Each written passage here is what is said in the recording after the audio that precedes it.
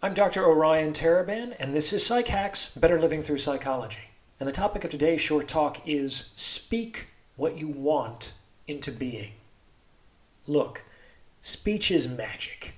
If you think about it, what are we really doing when we speak?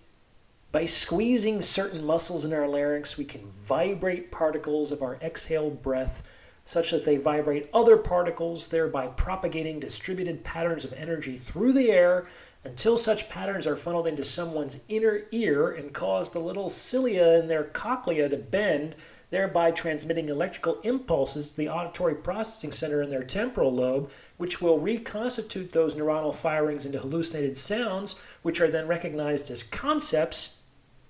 And in that way, by squeezing my muscles in just the right manner, I can literally put thoughts into your mind. I'm doing it right now. I can conjure things into existence by uttering the correct sequence of sounds. It's an amazing power to be able to speak. In fact, this is the meaning of the magical phrase abracadabra. Abracadabra means I create as I speak. That's its literal meaning.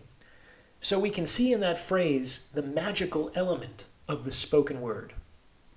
So this brief talk is about speaking what you want into being, and I'm here to offer two simple tricks for going about that effectively. The first is to use your language to trap yourself successfully. That is, to trap yourself for your own good. Unfortunately, we're often subject to using our language in ways that sabotage our progress. And the most frequent means by which we do this is by offering ourselves easy ways out. So for example, we might say something like, I'll try to go for a run tomorrow. What a soft statement. If the threshold of successful action is merely an attempt, then how can you truly fail?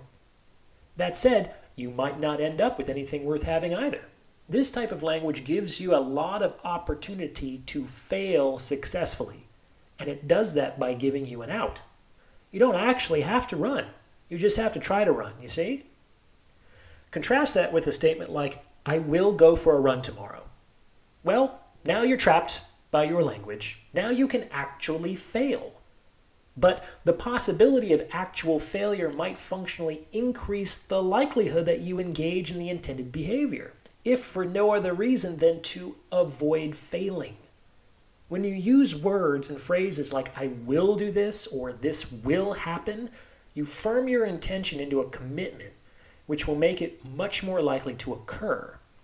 And if it's a commitment to a behavior in the service of your success, then why create loopholes that would allow yourself to break the commitment without consequence? The second trick when speaking what you want into being is not speaking what you don't want into being. This means worrying, complaining, gossiping. Someone once said that worrying is like praying for something you don't want to happen. And I think that's true. Side note, I looked up who this someone was, and apparently it was Robert Downey Jr. Wow. Not sure if that's an RDJ original or if he got it from someone else, but that's what the fact checkers say. Now, when you worry or complain, you're giving the undesired outcome time, attention, energy. And whatever we feed in this way gets larger.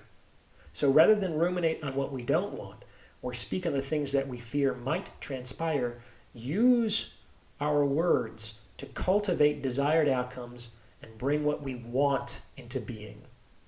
I hope that helps. If you're listening on Apple Podcasts, Google Podcasts, or Spotify, please like, rate, and review this episode.